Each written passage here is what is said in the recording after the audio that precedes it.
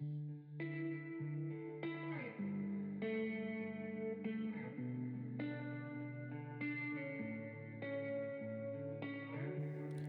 to Season 2 of the Practicing Presence podcast, where spiritual formation is fueled through a variety of practices rather than a single prescriptive time of devotion, where we discuss different spiritual practices that help us be more present with God, others, and ourselves. What's going on, practitioners? What's up, friends? How we doing? I hope all of you are doing good. We are recording on Super Bowl Sunday. Got to get that work done. We got to get that work done. Currently, there are 10 minutes left in the fourth quarter. Yes, we have the game on while we're recording. I can't believe you thought we wouldn't. Yeah, we absolutely have the game on while we're recording. Actually, this isn't the first time this has happened either. No, we've also had to record in the middle of some Baylor games one time. Yeah. Anyways, so we are talking still about Inspired, but this time we're discussing fish stories. Yeah, and this is a pretty fascinating chapter because really, if you want to know the line for someone about whether, like, I say all the time, I'm a pretty liberal Christian. Yeah. That's not true. I'm liberal for my circle, but I'm not liberal, like, as liberal as they come. And usually that kind of line you're looking for, the determining factor of that is one of two questions. Do you believe Jesus was an actual person? Mm-hmm. And number two, do you believe that God does miracles? Yeah. There are people who self-identify as Christians, and what do I always tell you? Who am I to say whether or not they are on something like this? But there are people who still self-identify as Christians that do not believe Jesus was like a divine person. Mm-hmm. They believe he's a real person. Yeah. They don't believe he's a divine person. They don't believe he's the Son of God. And they don't believe in miracles. They don't believe the resurrection actually happened. Right. They believe in some kind of spiritual resurrection or something. But this is the kind of difference between like the most liberal of Christians and moderate/conservative Christians is whether or not miracles can happen. It's one of the defining factors. And so Rachel begins her chapter, and the way she opens is that she's at some kind of event at a church For clergy. for Episcopal clergy, Right. which if you don't know, Episcopals categorically are much more left of center than anywhere else. And so a story, she's asking people about their favorite Bible stories. And somebody brings up the story with the fish and the coin in its mouth. And that's a story, if you don't remember, they have to pay their taxes to the Roman government. Mm-hmm. So Jesus says, hey, go out, catch this fish, you'll find the money in its mouth. Yeah. Peter goes, catch the fish, money's in the mouth, pays the taxes, story over. Really strange story. I mean, not only is it just a strange story, but also, like,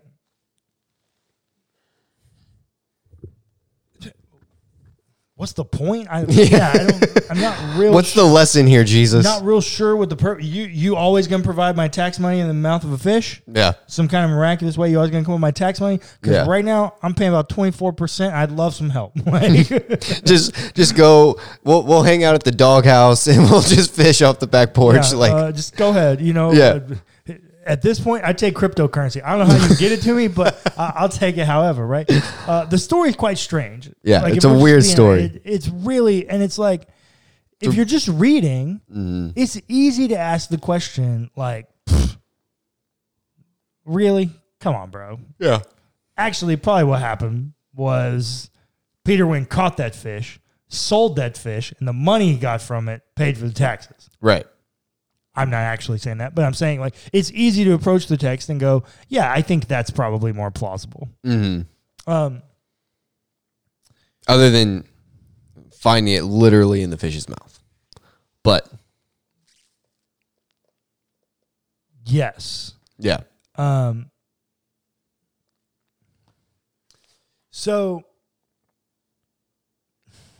actually, she has a great story from her own life about this, and I'm going to read it. She says, "Now, I hail from Dayton, Tennessee, home of Lake Chickamauga, where a few years ago an angler named Gabe Keene landed a 15.3-pound largemouth bass." Yeah, that's a huge bass, by the way, shattering a 60-year-old state record. "Our fishing here is legendary, drawing thousands of anglers for tournaments every summer and flushing our local economy with much-needed cash. I've seen people pull catfish out of those muddy waters that would give Leviathan a scare. I've also heard more than a few fish stories in my time. Dine at a local restaurant during bass season, you'll pick up all sorts of tall tales about the one that broke the line and got away, or better yet, the one that ate the one that broke the line and got away. Sometimes the miraculous moments in Scripture strike me as these kinds of fish stories, colorful exaggeration of events that may or may not have transpired as recounted." How do you feel about her saying that? It can make me uncomfortable, but like in a weird way, I understand. Does it make sense? Yeah. It makes me real uncomfortable to hear her say that. Yeah. It makes me real uncomfortable to hear her say that. But here's the other thing. I'm also a good reader of my Bible. Mm-hmm. And I remember in the Old Testament, I was told that the Israelite people obliterated, wiped out, killed every single person from several different tribes. Mm-hmm. They did not, because they show up again in the story 3 books later. Yeah. Just a weird form of like ego and like exaggeration. It's like embellishment. Yeah. I've also read my Bible as a piece of literature and realized that sometimes in order to make a story work and happen the way that I want to tell it, I have to embellish and create a few things. For instance, Gospel of Matthew. 5 major discourses in the Gospel of Matthew. Every major event in the Gospel of Matthew happens on the side of a mountain. Why? Because Matthew wants to prove to you that Jesus is a new Moses. Right. And all of Moses' important moments happened on Mount Sinai. Yeah. So did all of those things actually happen on a mountain, or is it okay for an author to put the metaphor or motif of a mountain in there to show you a parallel, to tell you a story? Right. I think that's the question that Rachel's asking. She's using miracles to ask it, but what she's really asking is it okay if Scripture embellishes? Yeah. Is it okay if we shouldn't be reading Scripture literally all the time? Right. That's the question she's asking here. And if you would have asked me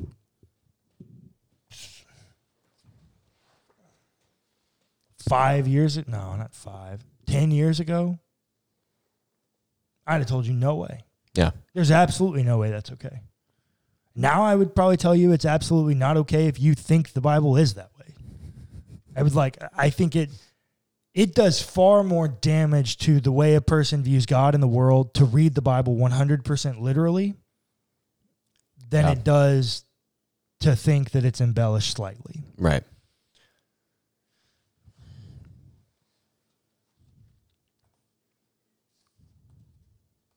So, remember earlier when I was talking about the difference between liberal and conservative Christians is how they feel on the resurrection? Right.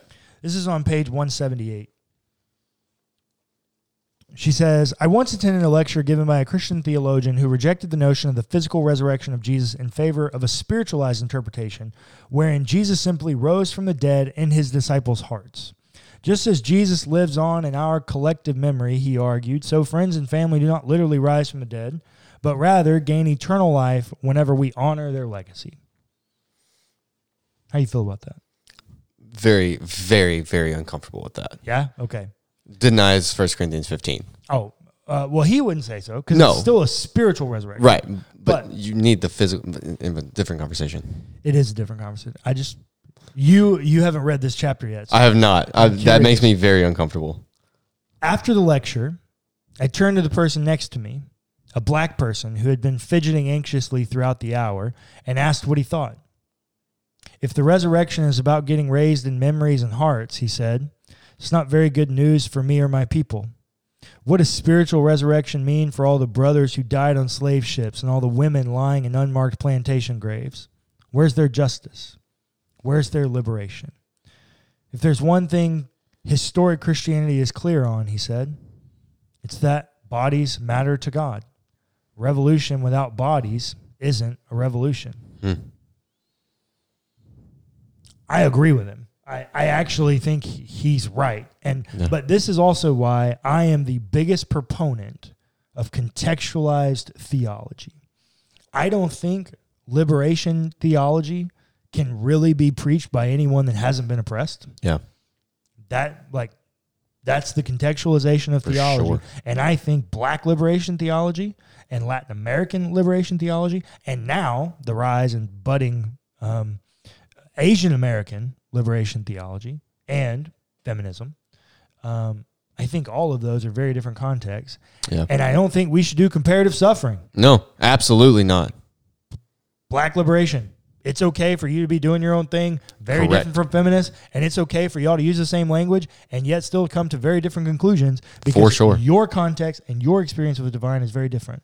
Yep. In the same way, That is person environment theory. I think it's okay for black liberation theologians to have conversations critiquing white evangelicalism.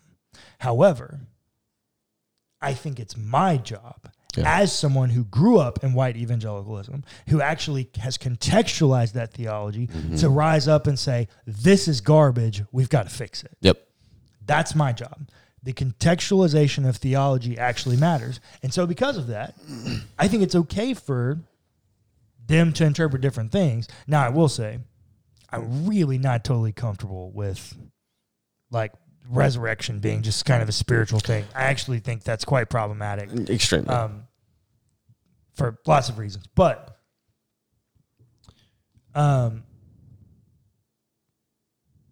this is what she says. She says, and so I found myself dissatisfied with both sweeping literalism on the one hand and disembodied abstractions from the other. What do I always tell you? That if you find yourself in places of extreme, you're probably too far. Yeah. As an Enneagram 6, I naturally am uncomfortable with extremes. Yeah. And so when she was talking about this, that she was dissatisfied with both, kind of hit. Because I was like, yeah, no, I feel that. The extreme liberalism that the first guy presents, that is extremely problematic, made me uncomfortable because it's going in a lane that Paul was clearly speaking against.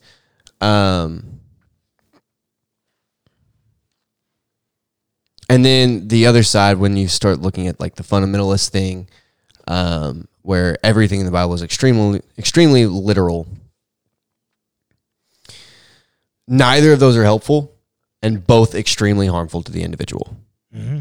So Rachel continues, and she goes on to tell 3 unique stories where Jesus heals someone. And I'm not going to get into them right now for strictly time's sake. I mean, we've only got like 7 minutes left. This is what she says. In all 3 stories, the point isn't just that Jesus healed these people. Notice, she said the point isn't that Jesus just healed them. Mm-hmm. She's not questioning whether or not Jesus healed them. She's pointing out that maybe the story is telling me something greater than just that truth. Sure. The point is that Jesus touched these people.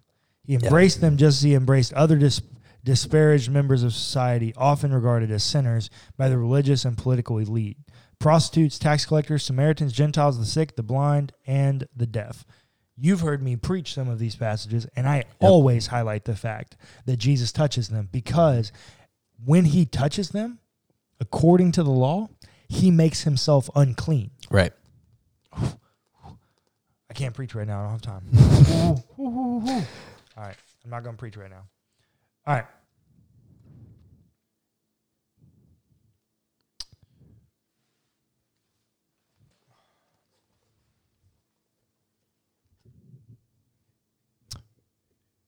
What's the beauty of Christianity, Clayton? Jesus. Okay.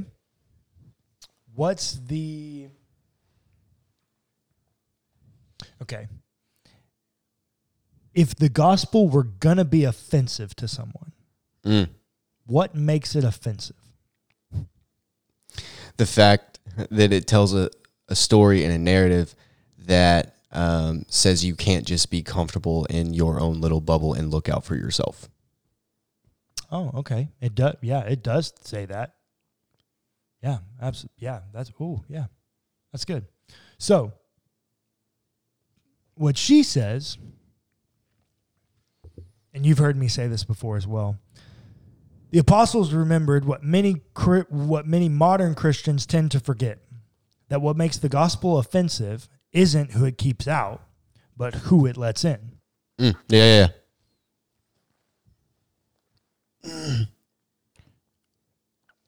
Who does the gospel let in that would be offensive, Clayton?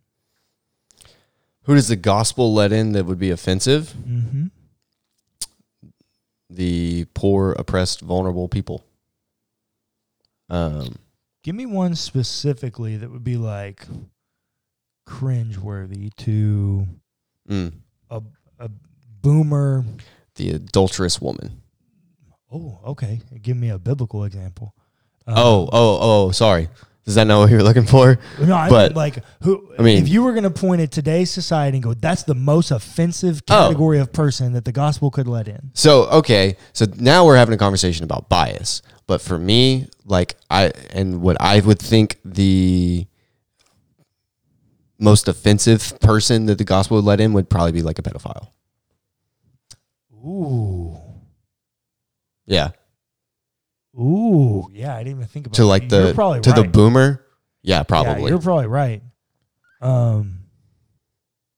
Which is real interesting because Mary would have been like 12, 13 when she had Jesus. So. Yeah, and which is a different conversation that we need to have at a different time. Agreed. But yeah, that's the one. Yeah, I think you're probably right. I do think.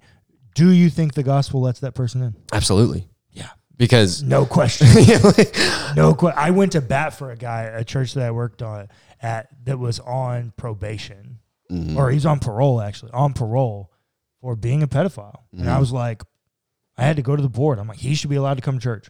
Yeah. Like, this is stupid. Like, do you not read the same book I read? Yeah. This is ridiculously dumb. Yeah. Why is this even an issue? Yeah. Because do you not believe that Jesus loves this man the same way that he loves you? No. That is their answer. No, I don't. I believe that Jesus loves that person less, which is real messed up. But it's BS. We have to keep going. We do have to keep going. This is what she says. So what does this mean for a perpetual skeptic like me, someone who isn't certain any of these miracles actually happened? I like how Dallas Willard put it. We don't believe something by merely saying we believe it, or even when we believe that we believe it. We believe something when we act as if it were true. So perhaps a better question than do I believe in miracles is, am I acting like I do?